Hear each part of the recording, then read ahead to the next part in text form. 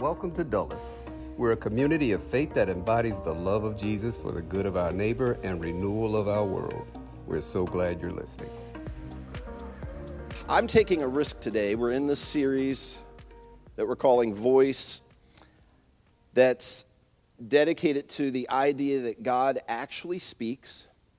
We can actually hear his voice, so much so that it changes our own voice. It affects our own voice, how we communicate. We become people who speak hope. We become givers of life and encouragers to those around us.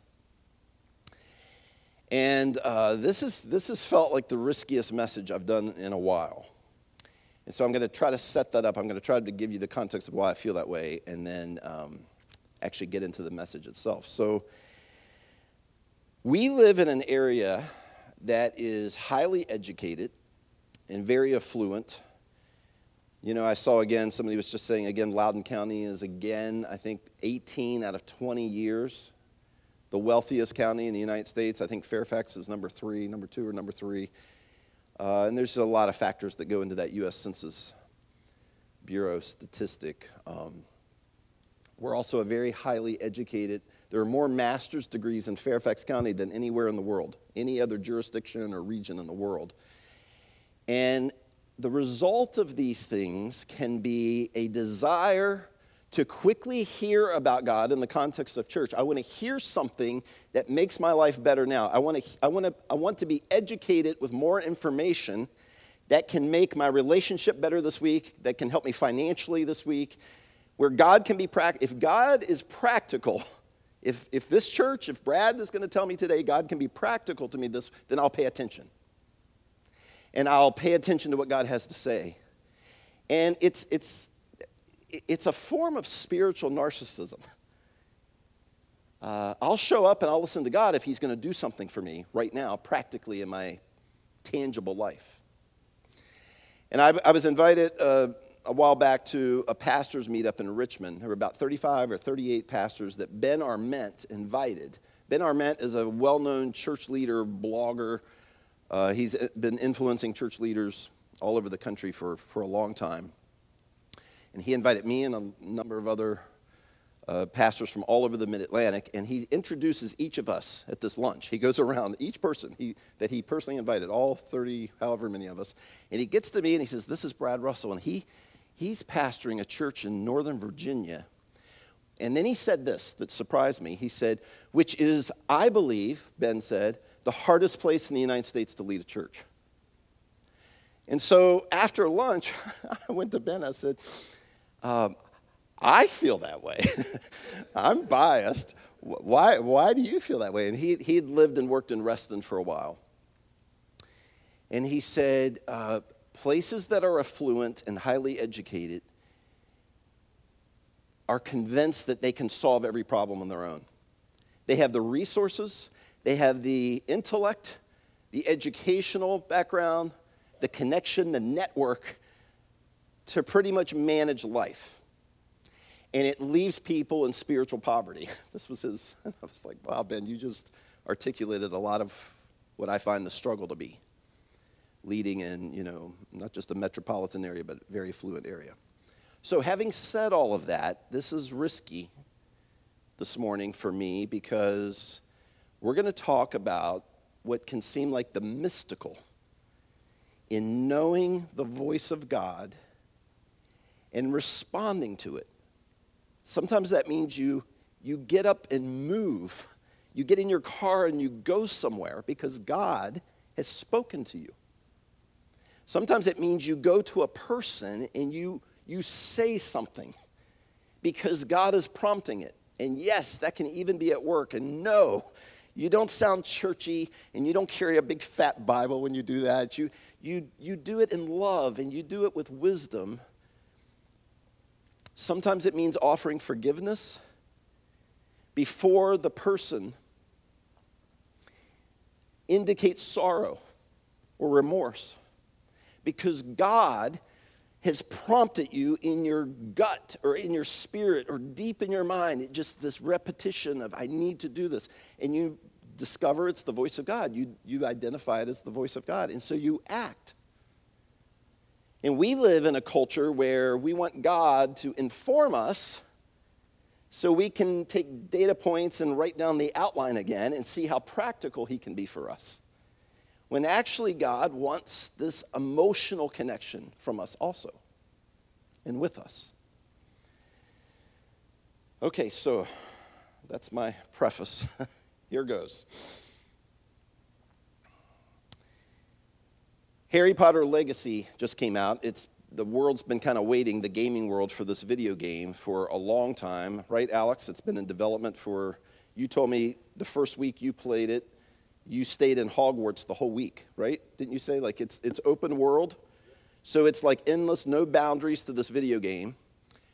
And I've been reading a lot about it. I've watched some YouTube videos about it. And I messaged Andrew last week and said, Andrew, I think I'm ready to get back into video gaming after taking a break for 3 decades. And he responded with an LOL, and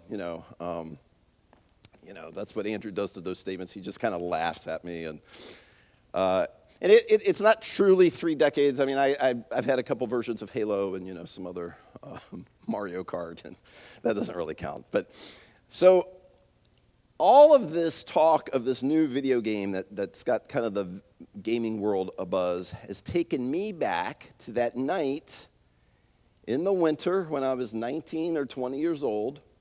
It was winter break. My brother and I were home. A bunch of our friends were over. We did a lot on Friday nights, and we would play video games till 2, 3, 3:30 in the morning, often. This was a regular thing for us.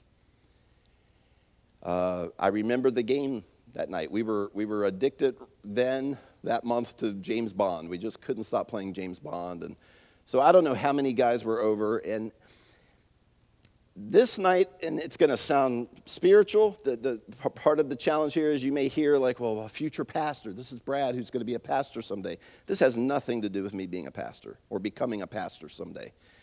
This has to do with me being a human and trying to figure out life. And I'd been wrestling that week, not particularly stressed. I was trying to figure out, through college, like career, like what am I really going to do? That stuff was going on in my head for sure. But I was more in a place of trying to figure out, am I going to cycle like what seems like the world does? I finish college. I get a job, hopefully a good job. Maybe I can compete with jobs and climb my way up and make money, raise a family, then send kids out into the world, and hopefully they can do a good job and be good people, and then I'll retire, hopefully live for a while enjoying life, I guess. I think that's what you do, and then die. Now, I'm paraphrasing what was going on in my head. This is 30 years ago, that night when I was 19, 20, and this has been going on for a while, and it all kind of came to a head this night. Friends were showing up, and we were all starting, and I said in the living room, hey, you guys, go ahead. I'll sit out the first round. I didn't make a big deal about this. I didn't tell them I was going to go walk in the street in the snow that night and what we would say today, pray. I didn't even think I was necessarily praying. I went out to just process life with God. And so I said, you guys start. I'll sit out the first round. And I went in, we had food in the kitchen. I went into the kitchen, and off the kitchen was the bathroom where we had our winter gear, and I just bundled up and just went out quietly. I don't think the guys ever knew I was missing, or they may have, where's Brad been? And I walked the circle that we lived on, which was about a mile around, in the snow that night, following I was disturbed. Life, is this just what we do? We're all just machines. We all just kind of do the same process. I was also following what I knew was a prompting. I knew God was somehow wanting me to process this with him.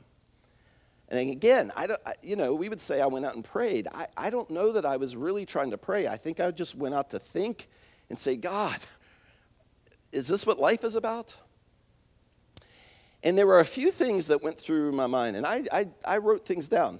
Then my youth pastor taught me, journal things. Sometimes it was just a note or two, and I've got this still to this day about that night. I started thinking about the human eyeball, and now stay with me. there's a lot of risk in this message today. I just stay with me here. My mind is all over the place, and I'm trying to figure out my future and like, how do I have, where is purpose in all of this? Are we just inherently filled with purpose by going to college, getting a job, raising a family, sending kids out, retiring and then dying? Is that what purpose is? And so I'm carrying that into the walk, like, God, is there more? Like, where are you in this?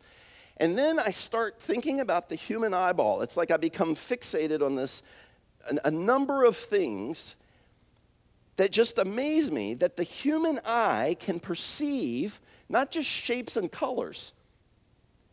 And I knew in school that we have this optic nerve that runs to the brain, and our brain can interpret things that we're not even touching. And so I went into this, I'm kind of deep, and now I'm getting kind of philosophical, and I'm, on this other sort of mental level of life. I'm like, how does that happen? How can I see that tree and distance? This nerve can take an image through the lens and interpret in our brain how far away the tree is, or the car is, or the person is. And I'm like, what came out of me that night walking through the snow is, wow, God, you're amazing. What kind of God can do this? And then I thought of things like relationships. I had the ability to laugh. Did something explode in nothingness billions of years ago, and molecules and atoms began replicating to the point where today I have the ability to hear a story and laugh, or feel empathy, or say, yeah, that's hurt me too? And so again, this is me in my 50s now describing something when I was 19 or 20, but this is the kind of, you understand, right? This is the kind of what's going on in my head that night. And we have the ability to think about the future. We can anticipate. Where does that come from? Where does the ability to anticipate better or an improved future? We would maybe call it hope or vision. God, wow. And I'm attributing these things to God. I'm not taking from science. Science and faith have been at war way too long. It's one of the tragedies of the last 500 years. Science exists to help further explain God in the remarkable that is God. And I am processing this like, God, what is life about? And it just settled in on me, and what I'm going to describe now is hearing the voice of God. It was as if it couldn't have been more real than knowing I was walking in the snow. Everything that is my source of purpose and good and beauty and creativity is in Him. He's the source. This is what's happening on that walk that night. Just this clarity of understanding. I don't tap God when I'm in crisis. That's not how life works. We've been taught to do that. We reach out, we cry out, God, save this. If my marriage has hit the bottom, or as a parent, or whatever crisis we're in, financial. No, it's life itself that has its source in the Creator. And it just became so real. I can't transfer how real that was that night to me. It just was overwhelmingly clear in my spirit. And what I'm describing in my heart, in my mind, I'm not sure I would have said the word spirit then. I just maybe would have said in my gut, I just knew. I knew in my being, I wrote, this was God who was calling me to be aware of Him personally. I didn't need Him to solve a problem that night. Not yet. Not in that moment. I didn't need Him to just prove Himself and then I could relax and get back to regular life. That wasn't my agenda that night. What I knew in my spirit was that this was God who was calling me, and He does this with every one of us, every person, every atheist, everybody you work with, everybody in your family, yes, even that person you're thinking of right now, everybody, God is beckoning and calling to be aware of Him personally. And I knew that night He's worth following completely. with every part of me, every part of my life, not just when I'm in need. And this is the voice of God. This is an aspect of the voice of God. And see, I think we live in a world where we feel like we're at a disadvantage spiritually with God. We can talk to people. We can see with our eyes, but we're supposed to relate to this God who's invisible. We're supposed to hear his voice when we don't actually audibly hear him. And we understand that as a disadvantage. I'm telling you, that night on that walk, and so many times since, I've understood, wow, we have this other dimension in us where we can actually recognize God. We can recognize the prompting of God. He's speaking to me. He's directing me. He's saying, Brad, no. There's danger there. Don't go into that situation. Or Brad, go to this neighbor, this person. You've recognized there's something off. They're hurting or something's wrong. Go reach out. Go. This is how we're designed. And we in educated America, chasing the American dream, it just seems mystical. And it seems intangible.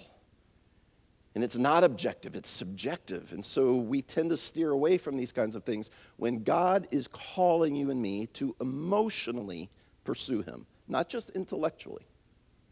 We're to love God with all of our heart, mind, soul, and strength. Yes, our mind, we've gotten that down pretty good. But a big part of our recognizing God active in our lives, in our week, in our jobs, in our relationships, is pursuing God with our heart, the emotional part of us, where we want to know him.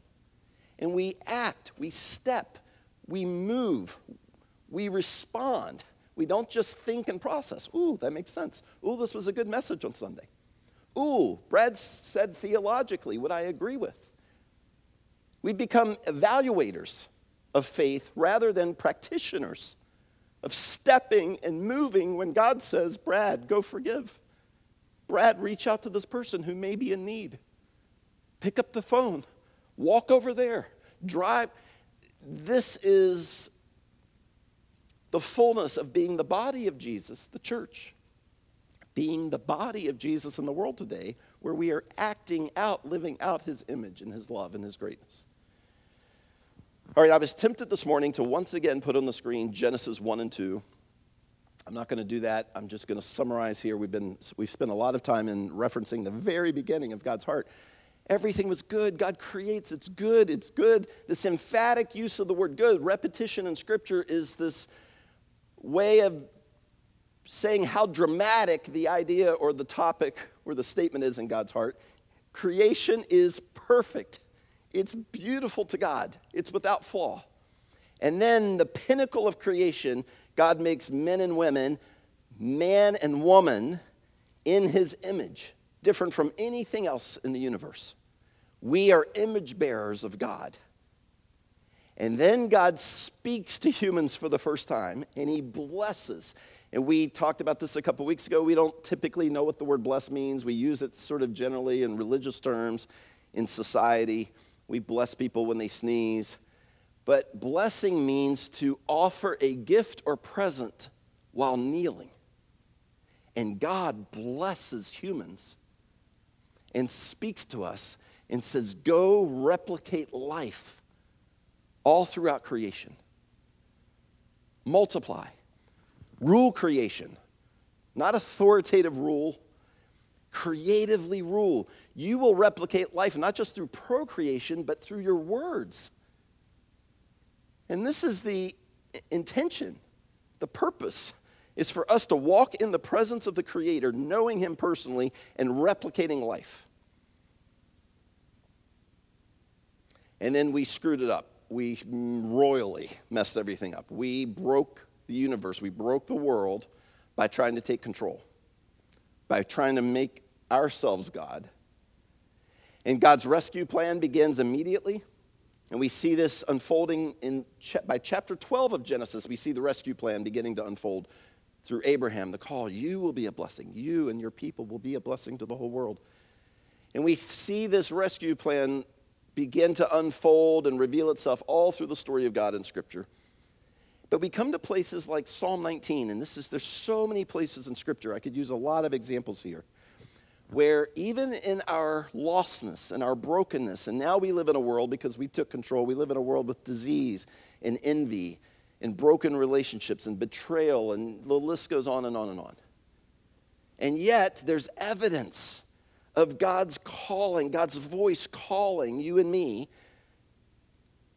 recognizing who he is. And acting, emotionally connecting with him and acting. Look at this in Psalm 19. This is this poetic psalm. The heaven's not where God lives. This is the plural word, which means the sky. In Hebrew, when this word is used plural, it's the skies. The heavens declare the glory of God, and the firmament, which is the clouds and the air and the wind and weather, and the firmament shows his handiwork. Even looking up at the weather and the sky and the stars, there are these moments where we just have this connectedness to, wait a minute, wow, I'm walking on a planet, a round ball that's circling the sun, and I have the ability to relate to people. This is design. I've been designed by the designer, the creator. We have these moments, in Psalm 19 speaking to this. Day unto day utters speech. Creation is calling to us. Night unto night reveals knowledge. There is no speech nor language where their voice is not heard. Their line has gone out through all the earth, and their words to the ends of the world. The message of creation is declaring, announcing, God wants to be known. You were made to know God and to be known by God. Creation declares this. A couple of years ago, this is the kind of thing that drives Amy crazy. I'll start talking this way, and she'll be like, oh, I stopped listening to you about 2 sentences out of your mouth. I was like, look at the sun. I mean, don't stare at it, but, and I'm sitting in like at a traffic light, or it's this fireball in the sky that never burns up. It's been on fire for billions of years. And I'm like, Amy, how do you explain that? And she's like, I don't want to explain it. I don't care. I just want to get home. Listen, and I don't want to be silly in these moments that I'm describing. You have them too, and maybe it's not the sun, and maybe it's not like the eyeball, and you don't contemplate those kinds of things, but we are all innately wired to recognize why we were created and by whom. Even creation around us, nature, weather, declares it. There's speech. God's voice is in creation. This isn't an accident. You were placed here.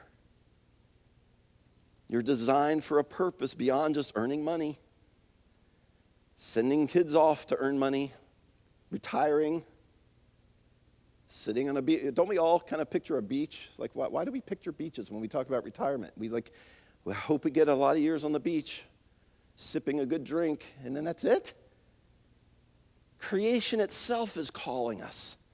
You were made by a designer, a creator, who wants to know you. Not just the intellectual knowing of God, but you emotionally knowing him. Then let's just skip a lot of examples and get to the New Testament. Romans chapter 1, the Apostle Paul says, creation makes so evident the design of an intentional personal God, you are without excuse. Paul says, whatever your church background or whatever your religious background, you come to a point where, as a human being, you're without excuse in recognizing, wow, wait a minute. There's this thing that's pretty awesome. I can't explain it. And I get to experience this. I'm designed to experience glory or wonder or amazement. I'm in awe. Romans chapter 1 is describing, well, God is speaking to you. He's calling to you in creation. Then we come to Romans chapter 8. And this just describes God's heart. his emotional love and heart to be close to us. Paul says, "For I am convinced that neither death nor life," this is about what can separate us from God. What can separate us from God's desire to be close to you? I'm convinced. I've become convinced that neither death nor life, neither angels nor demons, neither the present nor the future, nor any powers, neither height, this is creation language, meaning not the highest peak of a mountain, nor depth, the bottom of the ocean, nor anything else in all creation will be able to separate us from the love of God that is in Christ Jesus our Lord. Paul's using creation language to say, even in creation, if you place yourself in these different circumstances or geographic, nothing can separate you from the intense love that God has for you. Now, this next part was inspired by John Ortberg. John Ortberg's a pastor, church leader on the West Coast that I've followed for years, and I just find him inspiring in a lot of ways. There's a number of pastors who kind of consider him like sort of our remote pastor, kind of fueling us. And he did a podcast not long ago about building healthy habits. And he read Acts 17 in this one particular point that he was making, and it just took me back, like, oh man, Acts 17. And I'm going to read Acts 17 to you here, where Paul walks into Athens. There's not a single follower of Jesus. Remember, Jesus died and has risen, and in just a couple of decades, expanding through the Roman Empire, Paul would walk into a city where there's not a single person who either knows about or is following Jesus. Paul arrives in Athens, really the religious epicenter of the world at the time. And it's a very polytheistic culture. They believe in a lot of gods, just in numerous gods, the god of the soil and the crops, and the god of the rain, and god of the sun god. And he goes to the Areopagus.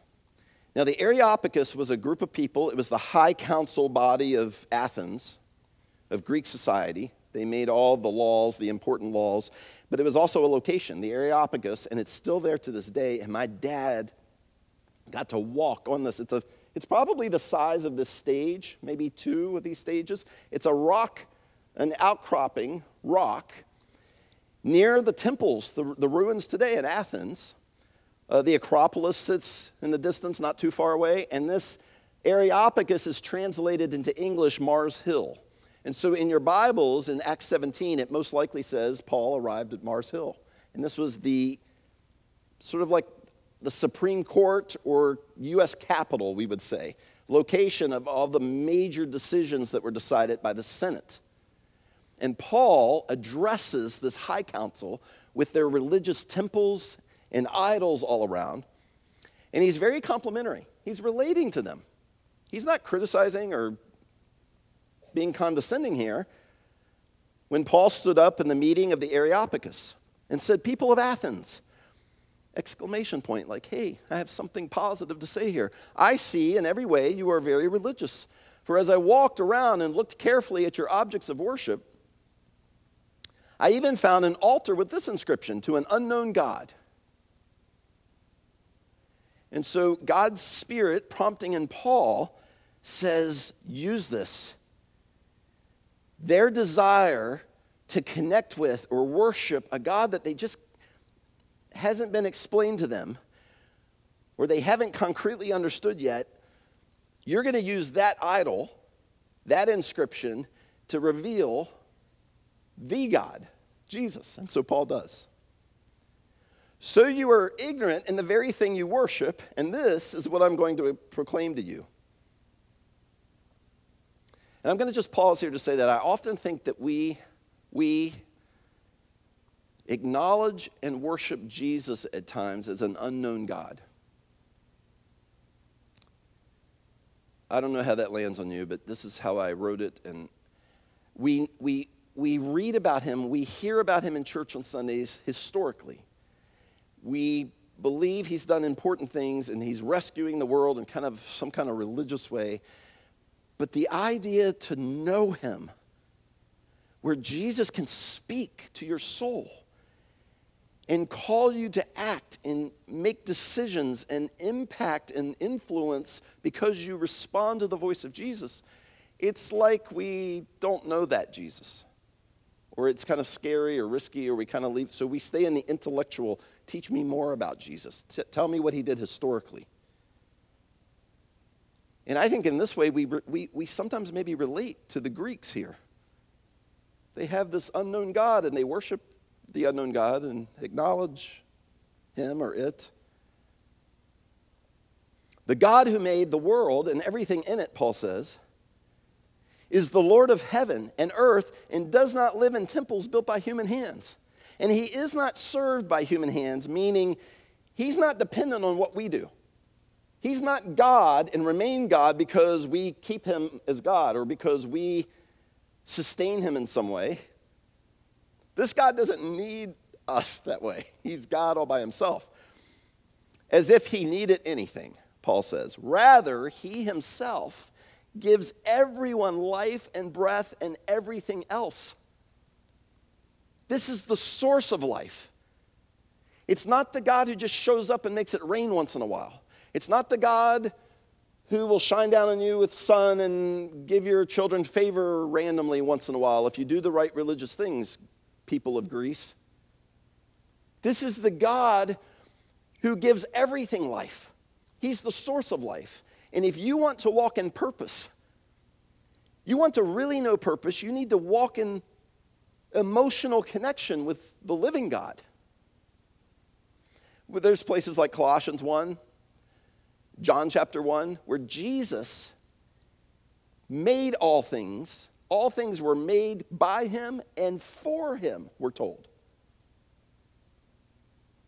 Paul goes on to say, from one man, he made all the nations, that they should inhabit the whole earth.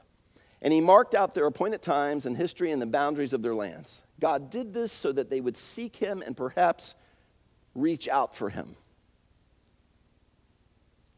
Everything about where we live and how we experience the world was done so we would recognize life is in him, and I want to reach out to him. This reach out in Greek, the original word, it's a very rare word in Greek that translates best into English to fumble around for.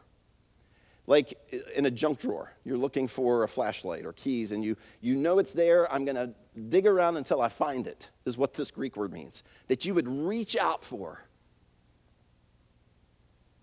him and find him, the God that can be known and wants to be known. Though he is not far away from any one of us. Have you ever thought that theologically God's close to those who follow Jesus? That he's not close to anyone else? Or I don't know if you've ever thought that way. I grew up in a church kind of believing that. Paul's talking to pagan worshipers in Greece here saying, he's not far from any one of us. God is so passionate to know you, you can never get away from him. Wherever you go, whatever you've done, God is in pursuit of knowing you. For in him we live and move and have our being. This isn't just reaching out to God when you need something. This is you find your purpose in life by being connected to this God. He has given proof. He's given us proof to all of this by raising Jesus from the dead.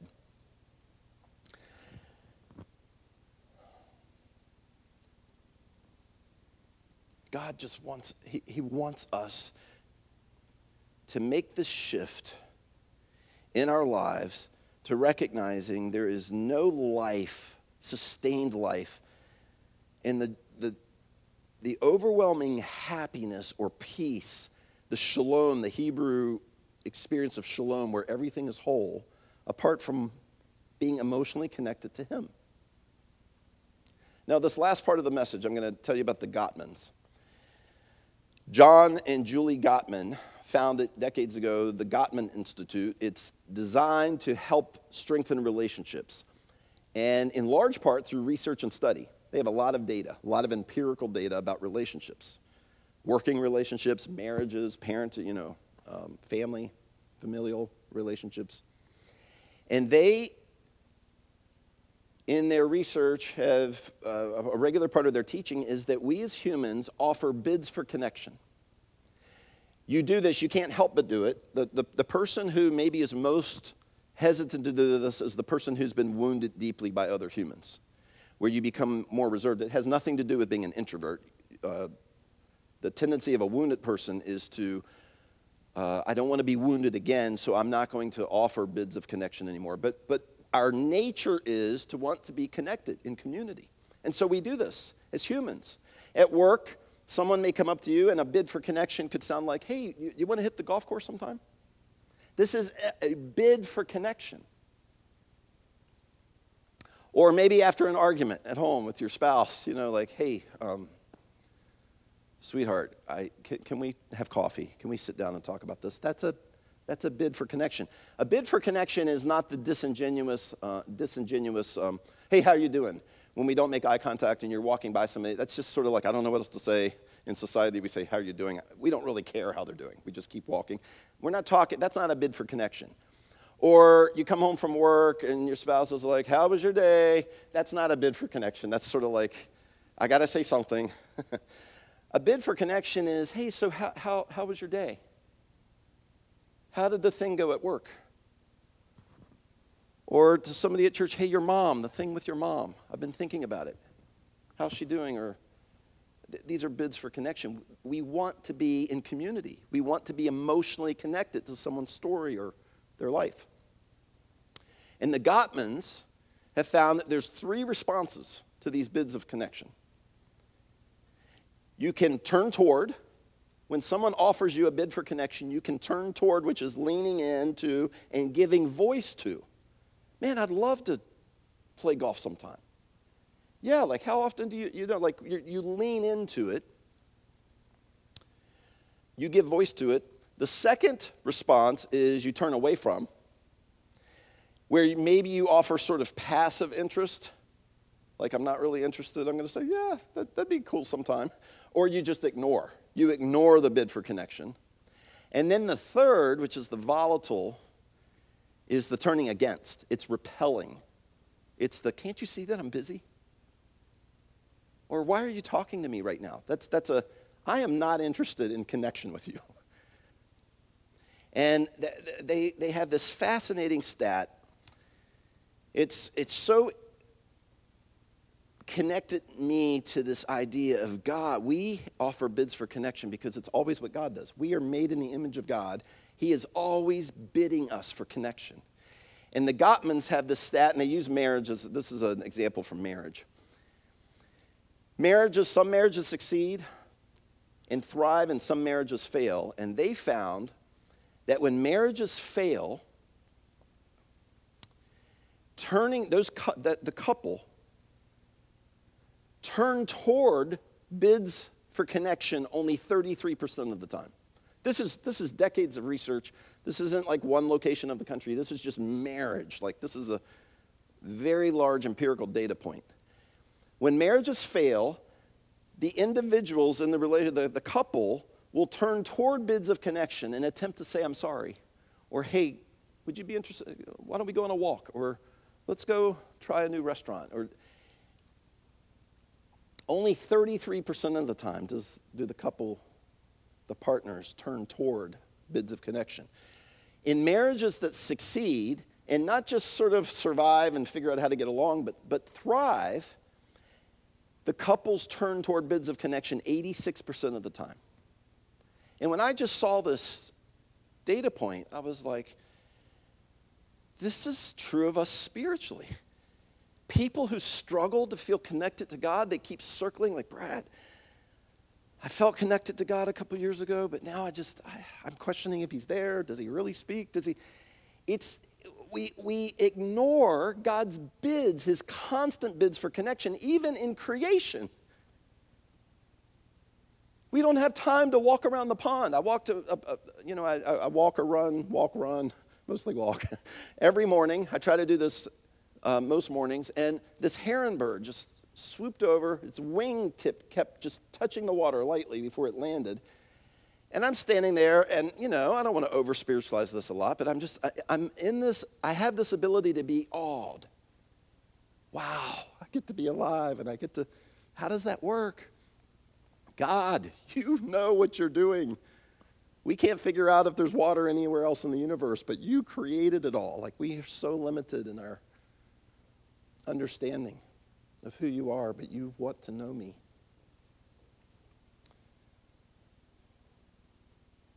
I'm going to read this last text here. We've read it a lot in this series.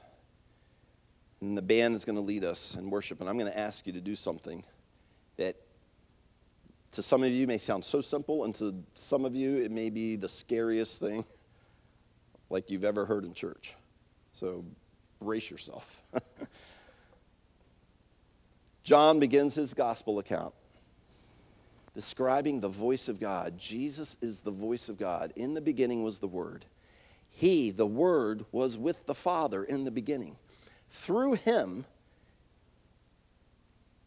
and he's revealing the fact that this is Jesus he's talking about. Through him, all things were made. Without him, nothing was made that has been made. In him was life, and that life was the light of all mankind. There is no life apart from Jesus, John tells us. And this Word, God who loves us so much, came into this world to speak his love, his emotional connection to us. The Word became flesh and made his dwelling among us.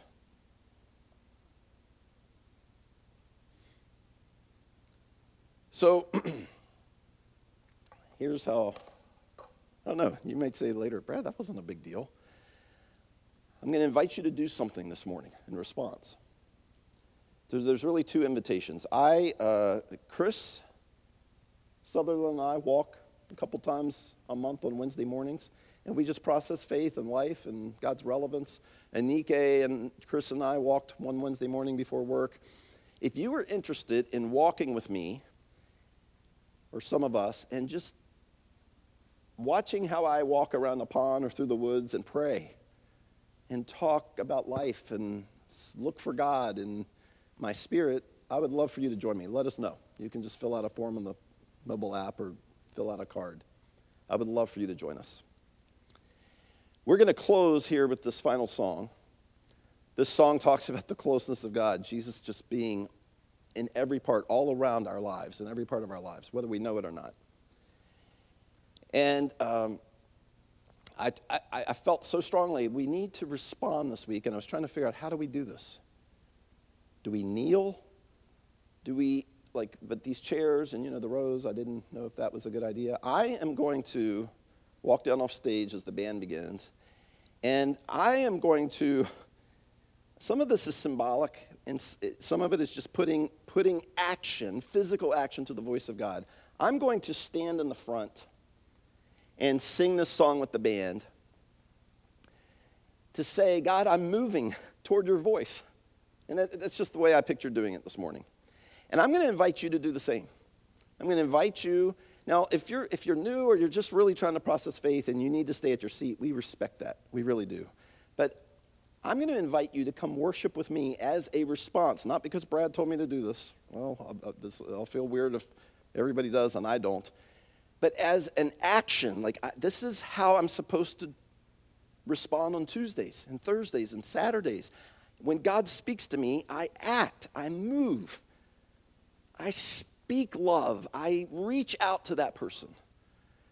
And if we can't do it here in worship, saying, God, we move toward your voice, how are we going to do this in everyday life? So you're invited to join me in moving, walking, stepping toward the front as we move towards God's voice.